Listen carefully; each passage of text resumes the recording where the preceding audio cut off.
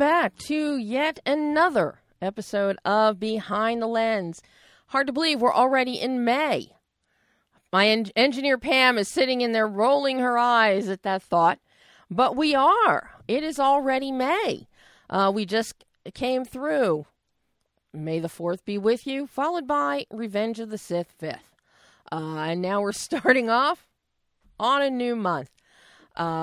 Lots of big things happening in the movie world. As you all know, Avengers Infinity War crossed the $1 billion mark, the first movie to ever do that, the fastest. So that's very exciting. And in looking at the summer lineup, Han Solo is coming up. I'm really looking forward to that, as so many people are. Deadpool is coming up. Ant-Man and the Wasp. We've got a lot of action stuff happening, but we also have some other incredible non-comic book gems happening. For those of you new to the show, I'm Debbie Elias, film critic, creator, and host of Behind the Lens. You can find my movie reviews and interviews in print and online, around in the U.S. and abroad, around the globe, 24/7. But every Monday, I am right here at 11 a.m. Pacific, 2 p.m. Eastern Time on adrenalineradio.com. And if you want to watch a live stream, because station owner Nick really likes a live stream, even though we do shoot to camera and then have a subsequent post-production video that's available in a couple weeks, but you can go to the adrenaline.com Facebook page and you can watch the live stream of the show.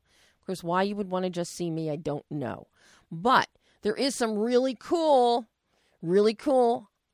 Avengers Infinity War merchandise on display, including Iron Man Funko Pop. I'm very happy to own that. But we've got some fascinating guests today.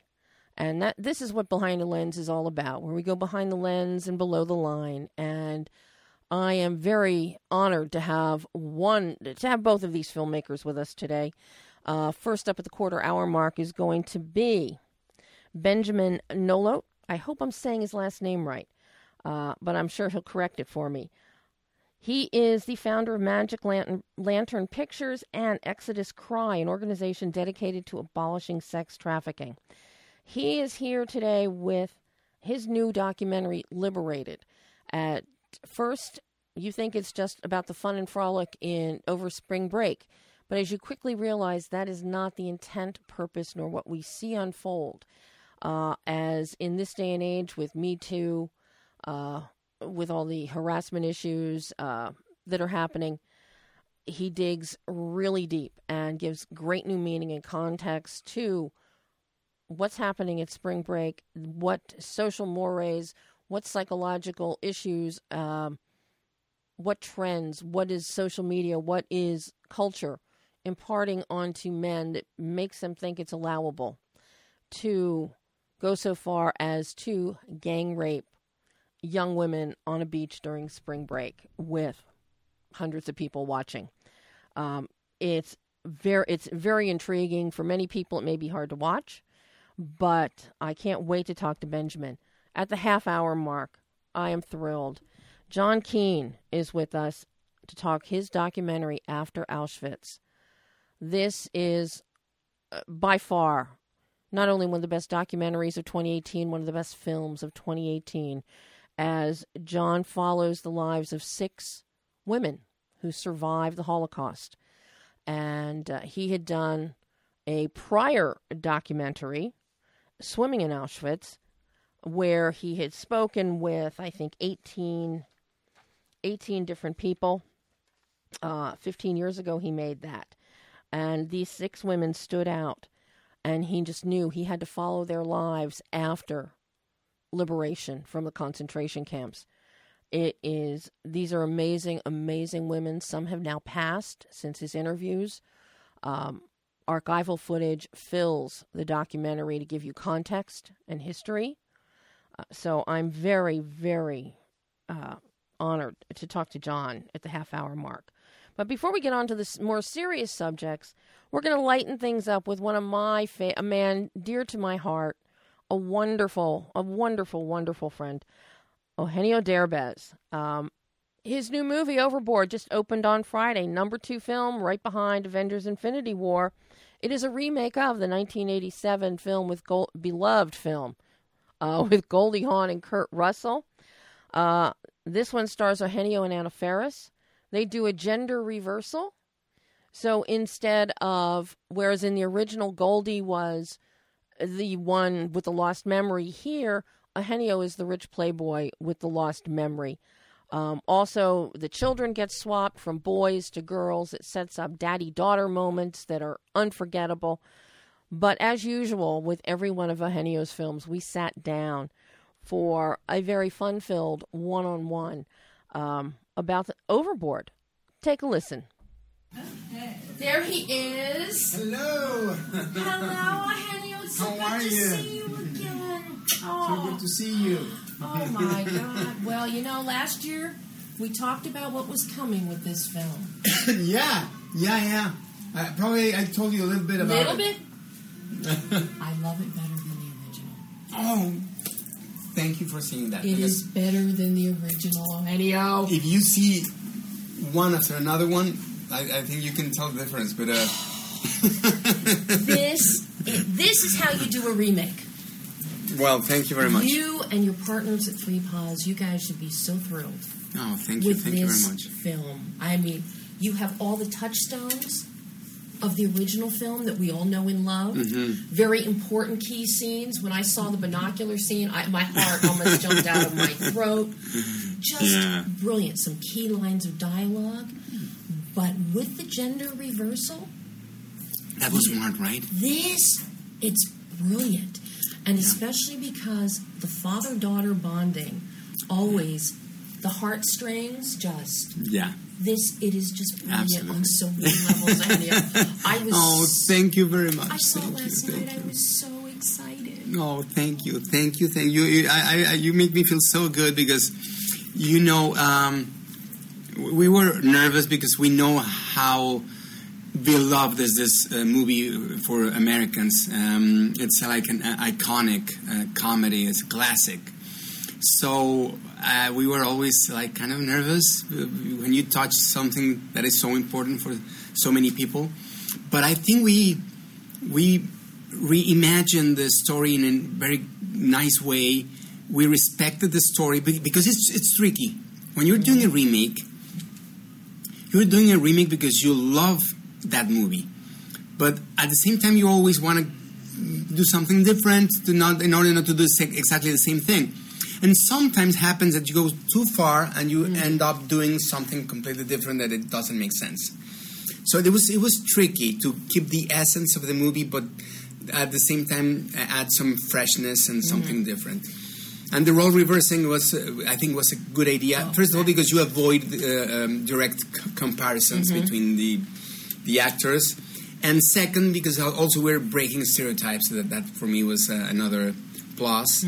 The natural thing would have been me doing the carpenter, the Latino guy. We saw you do that in Girl in Progress. We don't need to see that now. Exactly. We don't need to see that again. Exactly. No, this works so well. And what I love is that the supporting characters here, there are more of them, but everybody is fully fleshed out. Every character here is very fleshed out, and we get to see more of the world, more of Leo's world, more of Kate's world, and then working on the yacht and having Leo's whole family. That gives us a whole, goldfish in a bowl. Yes.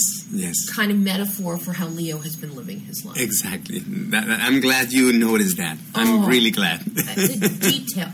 How were you glad to not be directing this one and just acting and producing? Well, yes, it always happens to me that I want to be directing all the time. I just didn't want to. I've been really careful about my directing career here in the U.S. because it's a new country, and I know that when you're talking about drama, the entire world cries about the same things. We feel sad or we cry about love, death, etc.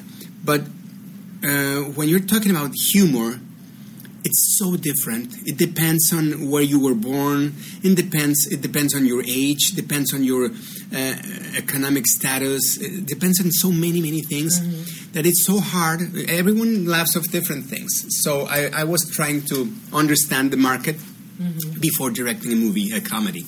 But I'm always like, I want to put my hand everywhere. But I'm very respectful at the same time as an actor. So probably the next one is going to be my first movie directing in English here in the U.S. But I got to tell you that this is just absolutely spectacular with the crossover, with the cultural crossover, and the Spanish subtitles. The performances are so strong that you don't need to read the subtitles. You know what is happening, and then having the backdrop of the telenovela set against Leo's life, it just works so well. I'm glad, and the actors, all the Mexican cast are huge in Mexico. I mean, they're one of our best actors. Fernando Lujan, I've seen him in so many things over the years. He's amazing. Amazing, yes, I know. All of them are amazing.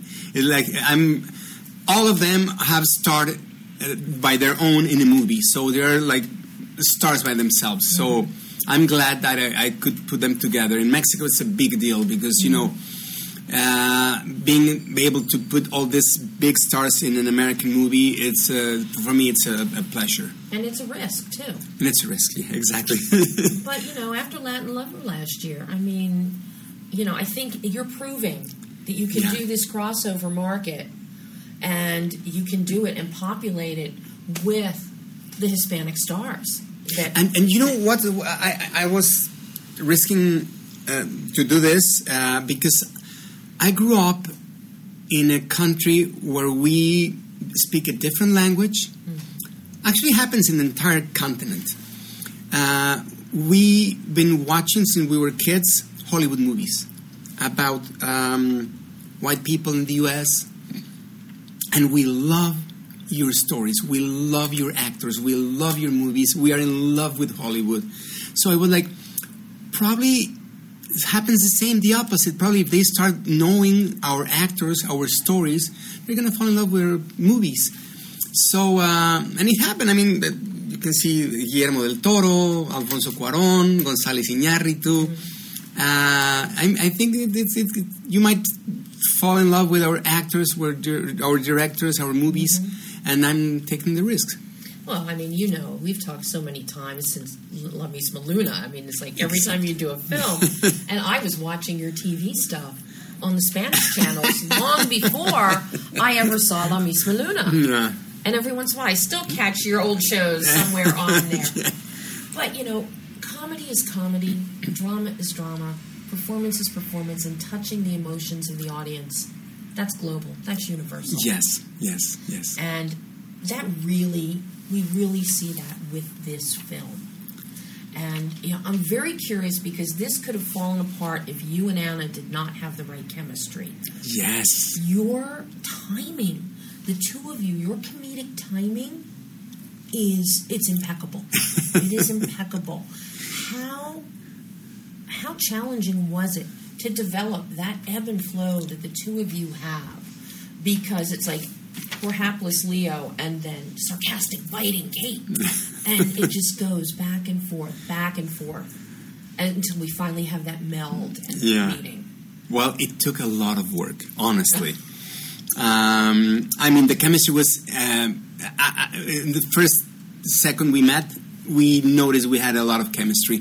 And that's hard to find because it has happened to me before that sometimes you meet your co-star and nothing happens. But in this case, thank God, since we met, the minute we met, we felt that chemistry. We had a lot of fun on set. I was kind of scared because I know she's so funny. But you know what relaxed me a lot? That the first scene we worked together and the first take we did, the first thing she did, she said, was I funny? And I was like, what are you talking about? And she's like, no, I just want to know if I'm funny because I'm a comedian. I was like, Anna, what are you talking about? No, I was a comedian by accident. So she told me her story. And I was like, she's so humble, she's so down to earth, that I immediately got relaxed, and I was like, no, I'm the one who should be worried because it's not my language. I'm trying to be funny in another country, another language. And we're like, what are you talking about? You're really funny. So we were always like playing this thing that we were really supportive. And I was really obsessed about timing. So I was always going to her dressing room or makeup. And we were running lines all the time to make, to get the timing, the pace. And we had a lot of fun. And we were finding always these nuances on the timing, on the delivery. So it was great working with her because not all of your co-stars want to rehearse that much. Right. And she was like, no, let's do it until we nailed it. So she was really, really supportive. Yeah, and of course, I mentioned at the beginning, the father-daughter dynamic is just these three girls and your relationship with them. I mean, you had me tearing up in the limo scene. Oh, yeah. I did not tear up watching the Goldie Hawn, Kurt Russell version. I know. I admit that. But here we have a little girl pedaling as hard as she can on the bicycle that her daddy just taught her to ride. And it's like... breaks your heart. I know. That was killer. It's always difficult casting children. It's always difficult. I mean, Hannah has been around forever, and Hannah's amazing. But your two little ones... I mean, they've done some spectacular work in Dolly Parton's Coat of Many Colors. But still, to get that combination and to have you be able to have that relationship with them, was that work easier than working with Anna to develop the comedic timing? Because this was all about emotion with the girls. I've been working with kids for a long time. That's just because you're a kid at heart. And I think it's crazy because probably before La Misma Luna, I had no idea how to deal with kids. No idea at all. But since I started working that movie, the director, Patricia Reagan, back then, she said, you have to start constructing you need to construct a relationship with the kid behind cameras in order to have something organic on screen. So I noticed that it worked so well. I spent a lot of time with the kid, and I started doing that in the next movies. And in this one, it was the same. We had an amazing relationship with the girls, always. I mean, I have pictures. I don't want to take your time, but I probably need to find them in my cell phone. How hard they cried the last day when we wrapped. They were crying so much. They were like, honestly, it was so touching. Everyone was in tears when they were saying goodbye on their last day, because we became a family for 2 months, a real family. And they were really attached to Anna and to me at the end of the movie, because we were spending time together, not on set, but always behind cameras. We were always, let's go buy an ice cream, let's go do this, let's go do that. We were a real family. And I knew that was going to pay off at the end on screen, and I think it did. Oh. And you're wonderful always. Well, Thank you very much. You know I love you. Thank always. you. Oh, I just liked it. And that was Eugenio Derbez. If you haven't seen it, see it. This is one case I can heartily endorse a remake. And yes, it is better than the original. Overboard is just, I am head over heels in love with Overboard. So now let us bring on the very wonderful Benjamin. Now, how do you say your last name, Benji? Nolo. Nolo. Okay, just like Law, Nolo Contendra. The T is silent. Just like Nolo Contendra. So welcome to Behind the Lens. Thank you so much. I know I missed out on... Yeah, thank you for having me on. I missed out on our interview last month. I know Sylvia... Oh, yeah, no problem. Sylvia told you why. But I'm so glad that you would come on the show today. This is, I have to say, Liberated blew my mind. You think Liberated, you see the trailer, you see the poster, the one sheet and everything. You think Spring Break, it's party hardy. everyone's having a good time. That is not what this documentary is by any stretch of the imagination. You dissect culture, the sexual culture, societal mores, and you bring it all to the surface with this documentary. It just happens to occur during spring break. And I have to say, it's a very sad commentary on the students and the people that participate in spring break, the mentality and the actions that they are doing. Gang rapes on a beach with hundreds of people watching, that is just unforgivable in any way, shape, or form. Yeah. And, you bring all of this to light. Yeah. Yeah, should I jump in? Jump in, Benji. No, thanks for kind of breaking that down and your thoughts on that. Are you guys hearing some interference on your end? I don't know if it's just me.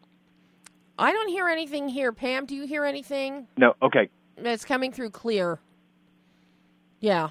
Okay. Good. Okay. Yeah, your line's coming clear. Yeah. I mean, just to say that, we didn't even intend to make a documentary about spring break. That was not what we were up to in going down there. We were making a documentary about the larger sexual culture in America. But it was on our first trip down there that we ran into a situation where girls were being sexually violated. And it didn't happen until the last day of our trip down there. And so we left with this thought of, is this part of the normal experience of what happens at spring break? And we left with more questions than we had answers. And so we decided to go back the next year. Mm-hmm. And the project really just evolved over the course of several years. And looking more deeply at some of the dynamics happening in spring break. But then it was in examining all of that we started to question, what's underneath this? Mm-hmm. And so it was one thing to kind of discover and begin to expose the normalization of sexual violation at spring break, but we also felt a responsibility to look deeper at where are these attitudes and behaviors coming from? We didn't want to just leave it as, MTV Spring Break Part 2. Right. We wanted to have a more thoughtful and introspective kind of examination of what's underneath this behavior. Mm-hmm. And so that's where the documentary begins to reflect back to some of the socializing influences in our society today. Yeah, this is definitely... It kind of shows the intersection between... I was going to say, this is go ahead. This is definitely not Girls Gone Wild. Right, yeah, no. Thank God. Yeah, and I love the fact that you pick Panama City Beach, Florida, obviously because that is where the climactic moments of the documentary where we find out about the gang rape, where that occurred. You also have Cancun, Mexico, and you give us the two girls that you have as your primary interview subjects in Cancun, Mexico. They're very thoughtful. They're very they've got a lot of retrospection into the actions and even what they're doing, and especially the one who realizes, oh my God, I have a 15-year-old little sister. Yeah. And that's one of the interesting things you bring out is that with all the interviews that you're doing, people are imbibing and participating in the activities that are happening, but then they are, in 2020 hindsight, then it dawns on them, oh my God, this is horrible. That I found surprising. Yeah, Kimmy in particular and Farah as well, though, were very self-reflective about their own journey at spring break and about their own journey through their coming-of-age years. Mm-hmm. And I think that, like you say, both the dynamic of their sort of immersion into the culture on one hand, as well as their critique of it and self-reflection about it on the other hand, is what makes a really powerful point that the documentary makes, which is, this idea that while the culture is selling us this idea that we are these autonomous, independent, empowered individuals by participating in XYZ, actually, there's a degree to which the pressure and the sort of narrow story that's told about what it means to be a woman or a man or a sexual being is actually pressuring people into conformity. So it's like these stories are told. It's a very narrow single story that's told. These gender scripts that we're fed, and these scripts about sexuality that pressure us into conformity, but at the same time are selling us the idea that we're being rebels by adopting this way of being in the world. Mm-hmm. And that's the delusion, and that's the lie that we kind of expose is that actually to be truly liberated would be to reclaim your identity from the culture and adopt a way of being in the world that isn't kind of exclusively imposed upon you in these certain narrow ways. Mm-hmm. Yeah, and what I find striking is you start off the documentary with the guys and their braggadocious ways, and we all have been there. We all have seen it. You know, what happens when guys get together, throw alcohol into the mix, throw a loose situation such as spring break into the mix, and it's madness and mayhem. And so much testosterone flowing that, that you're wading through it. And I found that very interesting that you start with that. You really set the stage for what for what used to be the norm, and which we're now finally hopefully seeing a shift with that thanks to the Me Too movement and everything coming to light, which, by the way, the release of Liberated, the timing could not be more perfect given what is happening in our world over the past couple years with Me Too and all of the sexual harassment cases coming to light. And especially now, right after your film debuted, and of course now it's on Netflix so everyone can see it, we got the Bill Cosby verdict in. So more timely, you could not get, Benji. You could not have. Yeah. So it's crazy. I'm curious. How the timing worked out. I'm curious how you, starting with the guys and working your way through, and then really establishing the scenario and the mindset of the people at Spring Break before bringing in some experts to interview. How did you go about developing that that through line? Because you could have gone in so many directions. That had to be extremely difficult. Yeah, and it took us, years to edit for that reason. I mean, partly because Spring Break only happens once a year, and so we were limited to the amount of filming that we could do, but also just there were so many directions that we could go in. Mm-hmm. And with regards to some of the guys that are featured at the beginning of the film and kind of following them around in their Spring Break revelry, I think that part of what is revealed through that is a mindset and an attitude of entitlement to women's bodies. And for us, that was really important to see because it's the mindset and the attitude that transcends environments like Spring Break. And I think that's really important to understand that this isn't just about Spring Break. It's about a mindset and an attitude that is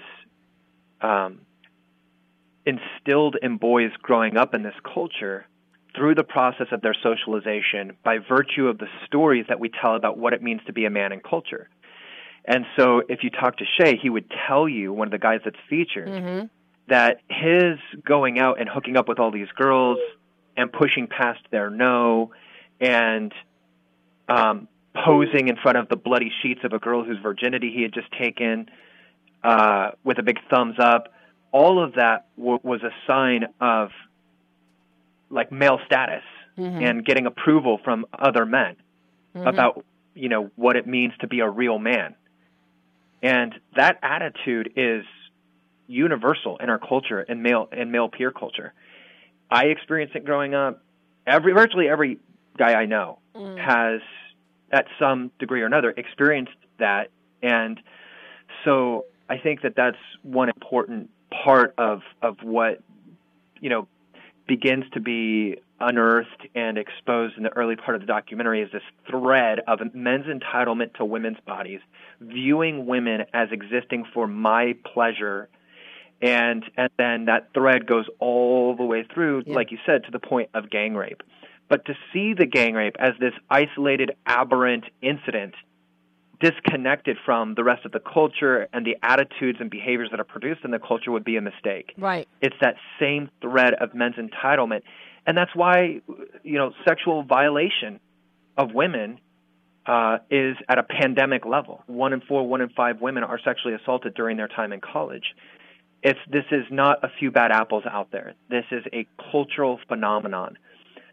So, like you said, we've entered a new era with the Me Too and everything like that, and I hope that we keep pressing into what's happening right now in this cultural moment that is elevating the severity of sexual violation and saying this is not something to joke about, it's not something to wink at, this is something to take seriously, and we need to understand why it's happening so that we can begin to change the way that our boys and even young women are socialized in this culture into their construction of their identity.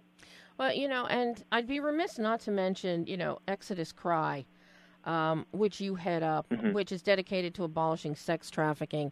That I found extremely interesting about you after Deon Taylor and his film Traffic, because he wrote the film after he got an email from his daughter's school warning parents about sex trafficking of 12 to 15, 16-year-olds in a suburban mall outside Sacramento. This is also a pandemic, and I think to a large degree it follows the same kind of mindset that you're exploring here in Liberated. Yes, absolutely. It's sex trafficking is again one of it. It's a symptom of the way that our culture socializes young boys and girls into their conceptions of gender and sexuality. And so if you can kind of see that as kind of the root system of this exploitation tree that is resulting in this rotten fruit of so many kinds of sexual violation happening in our world today. Mm-hmm. It all kind of comes down into these ideas of our conceptions of gender and sexuality. So to go back to your previous point, you mentioned kind of the form and the shape of the documentary and the different directions we could go in. And one of our thoughts was, should we just allow this to be a veritarian exploration of spring break hookup culture, or should we pull back at moments to create more of a critique and a structure around that to help provide an interpretive lens to understand what you're seeing? Mm-hmm. And we opted for the latter because we felt like the discussion around these things is so vital and so important. And I'm a firm believer in you let your audience read between the lines. They're intelligent enough to kind of figure it out. But I felt like what the professionals offered in this film was absolutely essential, and in kind of helping to provide some of that structure and that interpretive lens for a lot of these dynamics that we're seeing, and just how important that is. I mean, this is a documentary that everyone should see, and dare I even say it, parents need to see this. Even parents of college-age kids. Parents need to see this documentary because so much of parents of tweens especially, because of course, parents are the one who are imparting values and mores on their children in addition to what society imparts. And if anything is going to nip it in the bud, it needs to start. That's the best place for it to start, is at home. Yeah. And I know right there I sounded like my father. But that really, as you get older and you see how life plays out, that's exactly where we're at. Well, one of the things that Kimmy says in the documentary towards the end, she says it's a struggle growing up. And that was one of the lines that just really has resonated with me, and I think captures kind of the tragedy of coming of age in today's culture. is that we face so many pressures that are unique to previous generations by virtue of media and technology and social media and all these things. The way that we get stories today is just so much different than any other time in history. Yeah. And so I think that Liberated represents kind of this moment where we're just stopping to take an inventory for this social experiment that we've all grown up in, none of us signed up for, and what are the implications of it. And so, like you said, I think it's really important for parents, in order to be able to identify with the struggles that young boys and girls, young men and young women face today through their coming-of-age years. Mm-hmm. Because I just don't think that parents can possibly understand their world just by virtue of kind of observing. I think a documentary like Liberated will help give a much more palpable insight into those pressures and those struggles and how they can be a part of building relational equity with their kids through their coming-of-age years mm-hmm. to, help provide some stabilization and some wisdom and yeah. Well, unfortunately, Benji, I have to move on from you to our next guest because we're going to talk about the Holocaust and after Auschwitz. So we're going from one heavy subject into another heavy subject. But I really want to I really want to have you back on the show and talk more about this, Benji, and more about Exodus Cry. So anytime. I'm going to reach out to Em and have her set something else up for us. Great. Yeah, anytime. I'd love it. I really appreciate you guys' show, and it's an honor to be on with you. And thank you so much. Oh, Benji, thank you so much. And again, everybody, Liberated on Netflix now. Thanks, Benji. Thanks. Talk to you later. Bye-bye. And now we talk to my fellow Philadelphian, John Keene. Welcome. Thanks.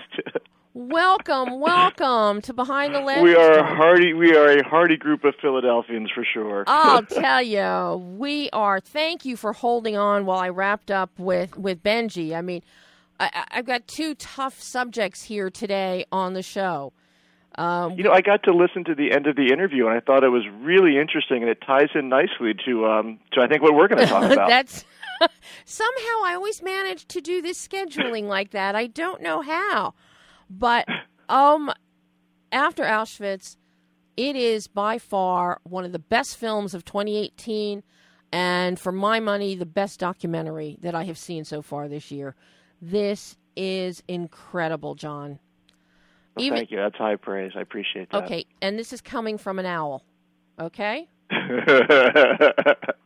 My Uncle Lee went to Temple. It's okay. Okay, all right. Your journey on making this film, I love the journey. Your journey of this started more than 15 years ago. Correct. When you did interviews with 18 people for your documentary Swimming in Auschwitz. And I can see why these six women are some of the most amazing women I have ever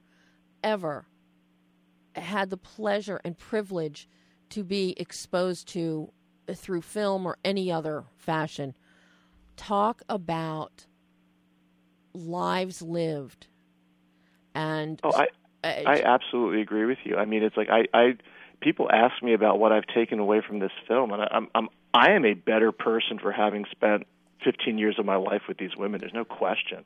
Like I feel almost selfish that I get to do what I do. I mean, and obviously after doing Swimming in Auschwitz, you had to follow up with these women what happened to them after they were liberated. And these journeys and getting these personal stories of the next 70 years of their lives, it is just, you sit there with mouth agape. Yeah, I mean, that's where the story came from. I was working on the first film, and I think Erica says something about the moment of liberation, feeling the sun on her face for the first time, mm-hmm. and then says the rest of the day wasn't so great. And it was the first time I realized that liberation was a terrible day for them. Yeah. It's so obvious, but we never stop to think about it. In American history, we just stopped learning history when the war ended. Mm-hmm. Well, so for me, it became a fascination as to how people move on from trauma. How do we try to heal? Where do we fit in? Where is home? All these themes, and to me, these are themes that are relatable. Mm-hmm. We don't have to have been in a concentration camp to feel alienated, to feel like an other. Mm-hmm. So I think this film resonates because of that, because everybody can tap into it. Oh, I mean, absolutely. And, you know, as you're listening to these women, and what I love are the archival footage that you bring in. Some of that footage I think we may have seen or something similar in the documentary that was out last year about Anne Frank, with told through, you know, actually pulling out the diaries and then memoirs of her father and things that he had written and said. And there was some of the footage in there, talked a lot about the British coming to liberate. Right. Russians liberated, the British liberated, and then eventually, and it didn't really cover, but Eisenhower. So you had all these different forms of liberation happening from the Soviets, from the British, from the Americans. And that, you know, the British wanted to feed the people because they were starving, but they hadn't eaten for so many years. They couldn't eat anything. Right. Eisenhower was much more pragmatic in wanting everybody to remember these people, remember these days. And how prescient of him to do that. Oh, my God. I mean, absolutely. You know, you look at those and then you get to see the women vote for Eisenhower. Right. The impact that Eisenhower had on them. They get to go back and cast a vote as citizens. Well, one cast for Stevenson. Let's not forget that. Yeah, that's true. Let's not But that taps into where we are today. I mean, that's they understand democracy in a way that we don't. Well, and that's one of the interesting things that you put together as you go on this journey of these women. They have experienced so much, more than any of us will ever see, and their perspective is through eyes that most of us don't have the benefit of. And, you know, when they talk about when the Korean War was starting, and most of them were still in Europe.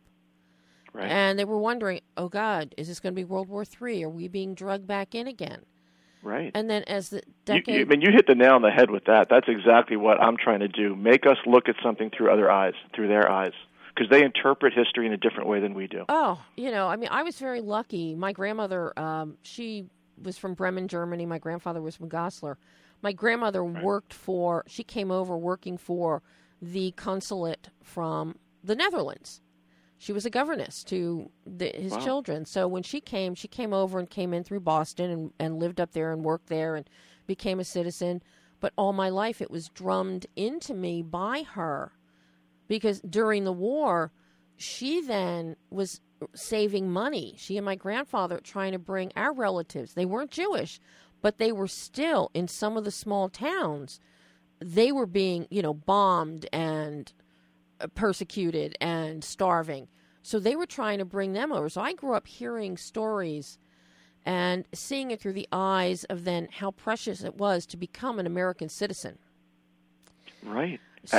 And not just what it means to be a citizen, but to proudly to understand what democracy means. Yes. Which means when we see something that we don't like, we can raise our fist and we can raise our voices, which is the true gift of democracy. They understand that in a different way, yet they're still afraid to use their voice so much because they were silenced for 35 years. Nobody asked them what happened. That's right. And to hear the trepidation in the voices of some of these women about, I don't know if I can talk about it, especially Renee mm-hmm. Firestone, our lovely designer, who actually lived in Allentown for a while. Yeah, she worked at Felix Menswear. You know, but to hear her talk, and she didn't know if she would ever find the words, and then all of a sudden, after seeing footage of bodies being bulldozed.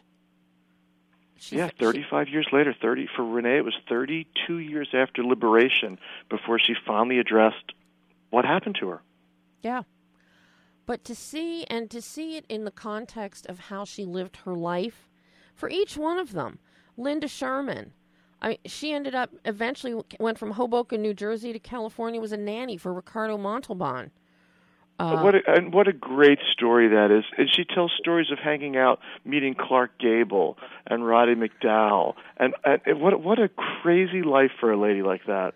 Yeah, but you still hear the fear in her voice, like when when she sent her child to school, when he had to get on the bus, he couldn't join the Boy Scouts because they were being taken to the jamboree in a truck, and the last time she had ever been on a truck, she was hauled off on a cattle car and taken to a concentration camp. Right. She never did a formal interview other than with me, because she never wanted to be on a list where she was known as a Jew. She never joined a synagogue because she was afraid there was a list somewhere, and that if the Nazis came back, she would be on a list.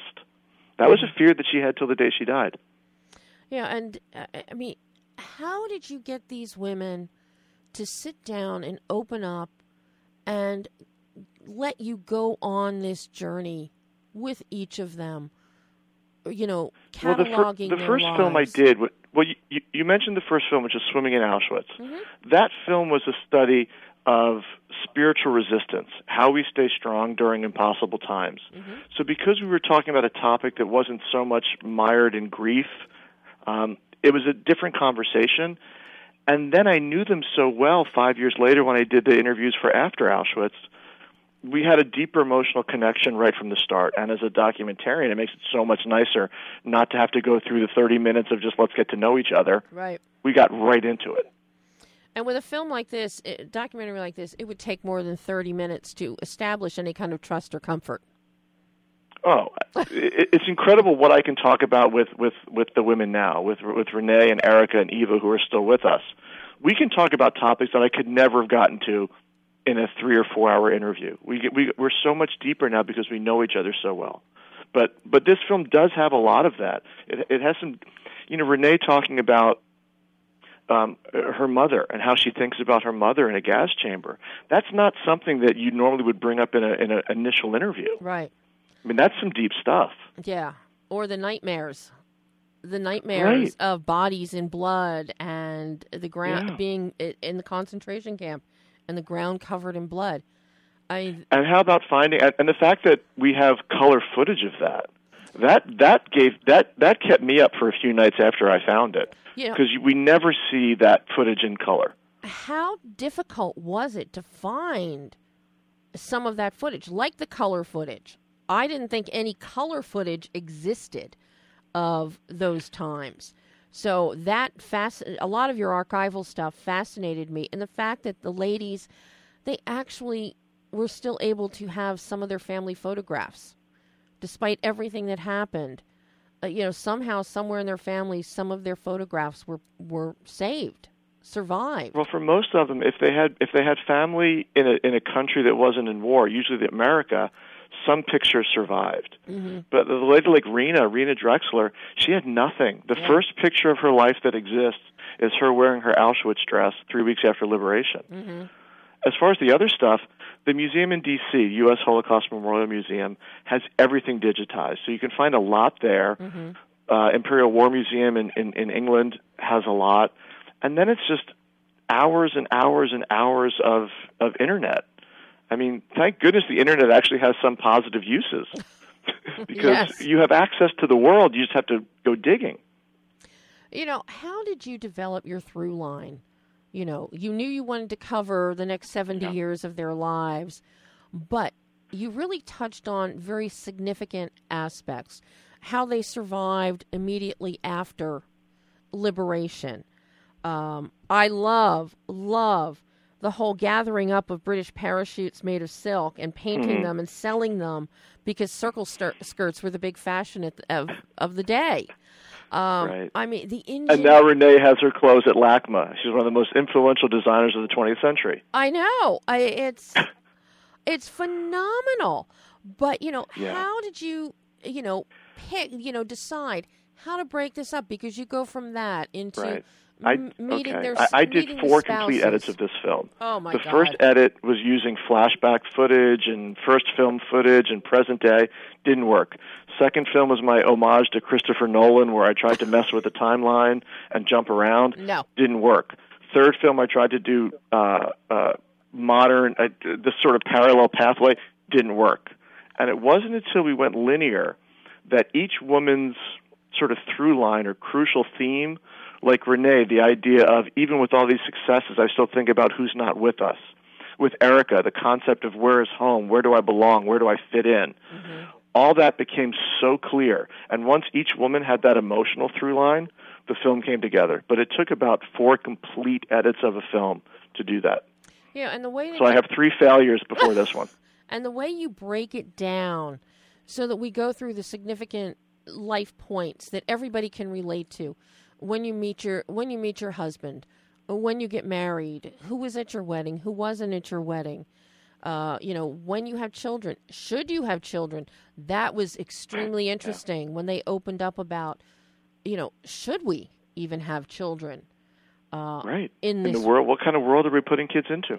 And then finally when they have children, protecting them, not talking about it, them growing up, being in the workplace. All of these, seminal moments in life, every woman has a very similar path. They really do when you look at it. And that's the fun thing about this film. There are commonalities, there are common themes, but everybody had their own path to get there. And that was the problem of her making it. You got 420 years of life in an 80-minute film. Mm-hmm. And you had to find those little commonalities so they each could sort of fit in and tell a story. And I think you did that absolutely beautifully. Well, a lot of it was working with my editor Ann Stein, who was absolutely amazing. It's so great to have a real collaboration. I have to compliment Ann on the editing and the pacing that you develop. There is never a moment that you want to even blink your eyes as you're watching this documentary. It is absolutely riveting, John. You don't want to look away from the screen. That. You don't want to miss a second of seeing the life lived with every wrinkle on their faces or every time their eyes light up with a happy memory. It's extremely, extremely emotionally powerful. Watching this. That's what, I borrow a line from Jonathan Hawk, did a documentary called Survive and Advance about North Carolina State. It's ostensibly a sports film, but it's not. It's about Jim Valvano. And Valvano, as he's dying, says in a speech, if you can think, laugh, and have your emotions move you to tears in the same day, that's a heck of a day.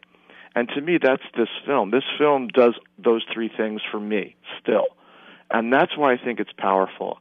I view it as I laugh, I think, and I cry every time I see it. Yeah.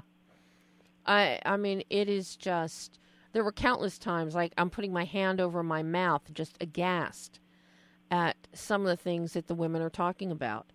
And then you find the images to punctuate that. And you give them a voice that will carry on for generations, is what you have done.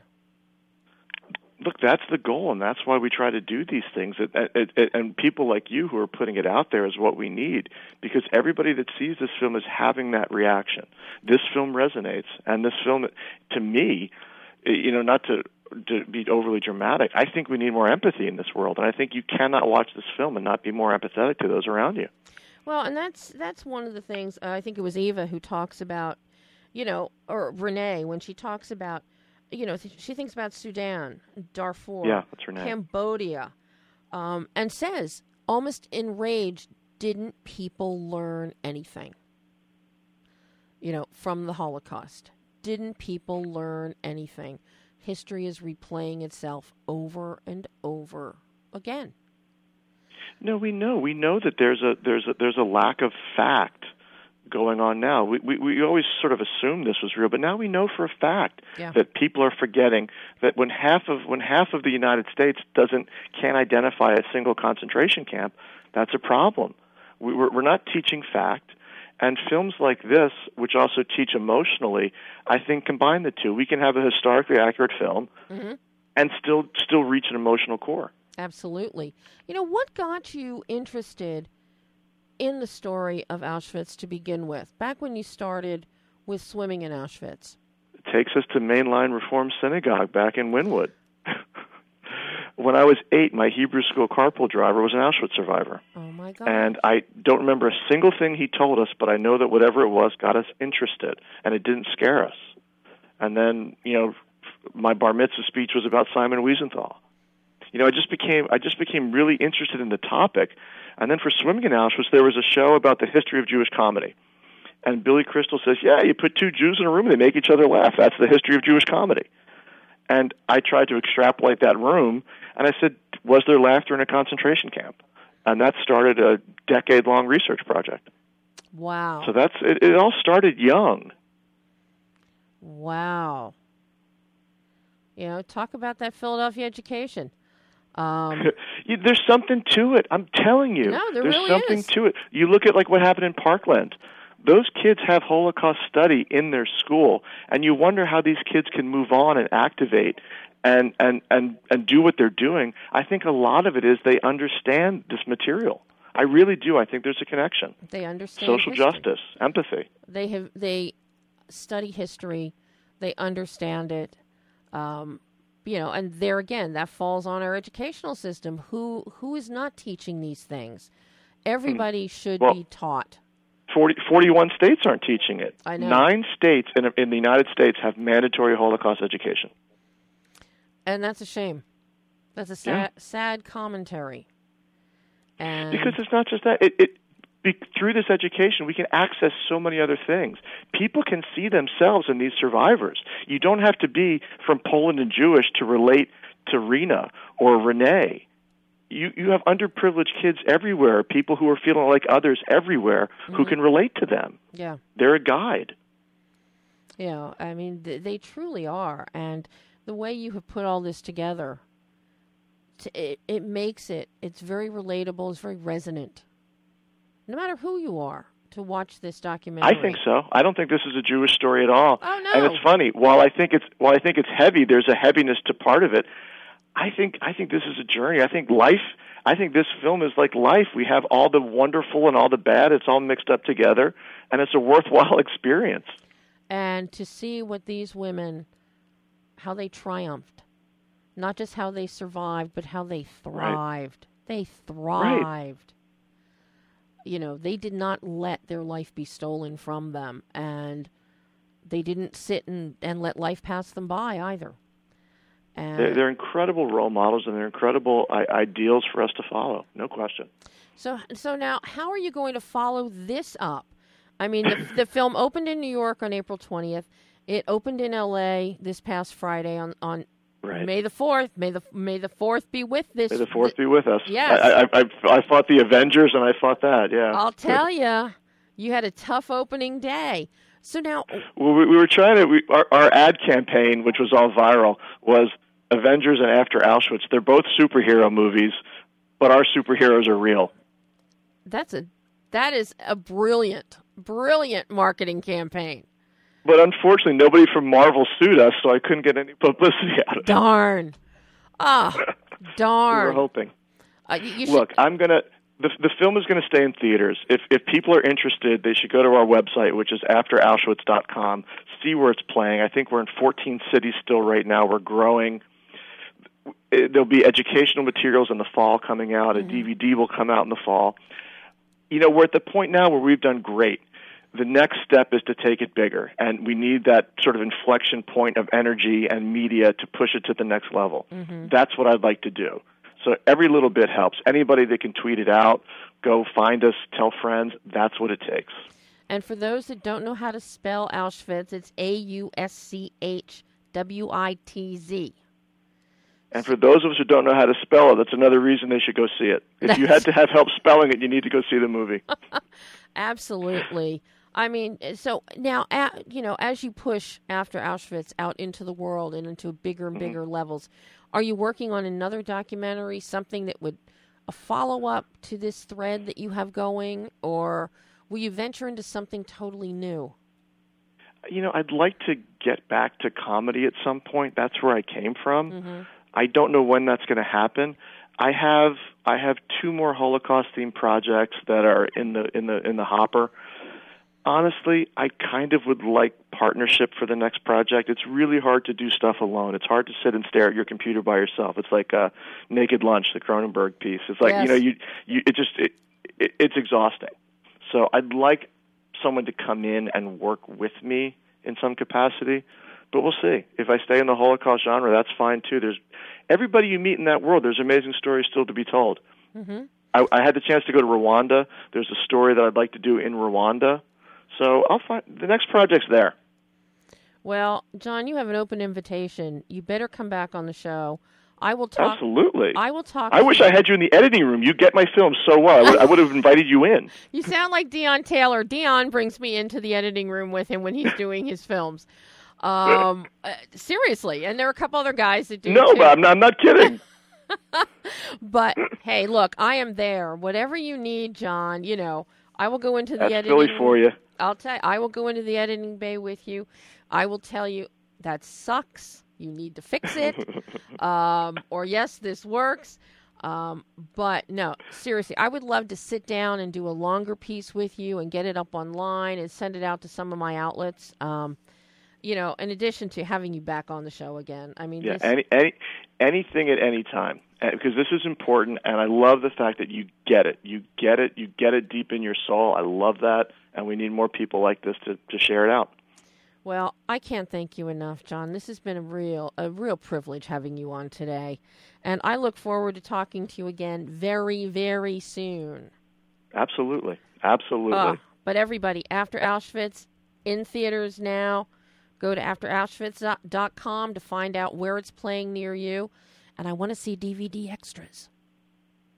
Oh, we're going to do that. We're going to have so much fun with it. And there's stuff on the website too. If you go to the website, I've got treats on the website. I have been, and there are treats. There are. John, thank you so much, and I'll talk to you again soon. Thank you, Debbie. Bye-bye. Take care. Bye. And that was John Keane, After Auschwitz. 3 great films we talked about today. Eugenio Derbez, Overboard. Family fun. You can take the whole family to it. It's a comedy. Of course, then, After Auschwitz and Liberated are not comedies, but very important subject matters. Thanks to John Keane. Thanks to Benji Nolo. And, of course, my dear Eugenio Derbez. So, until next week, I'm Debbie Elias. This is Behind the Lens.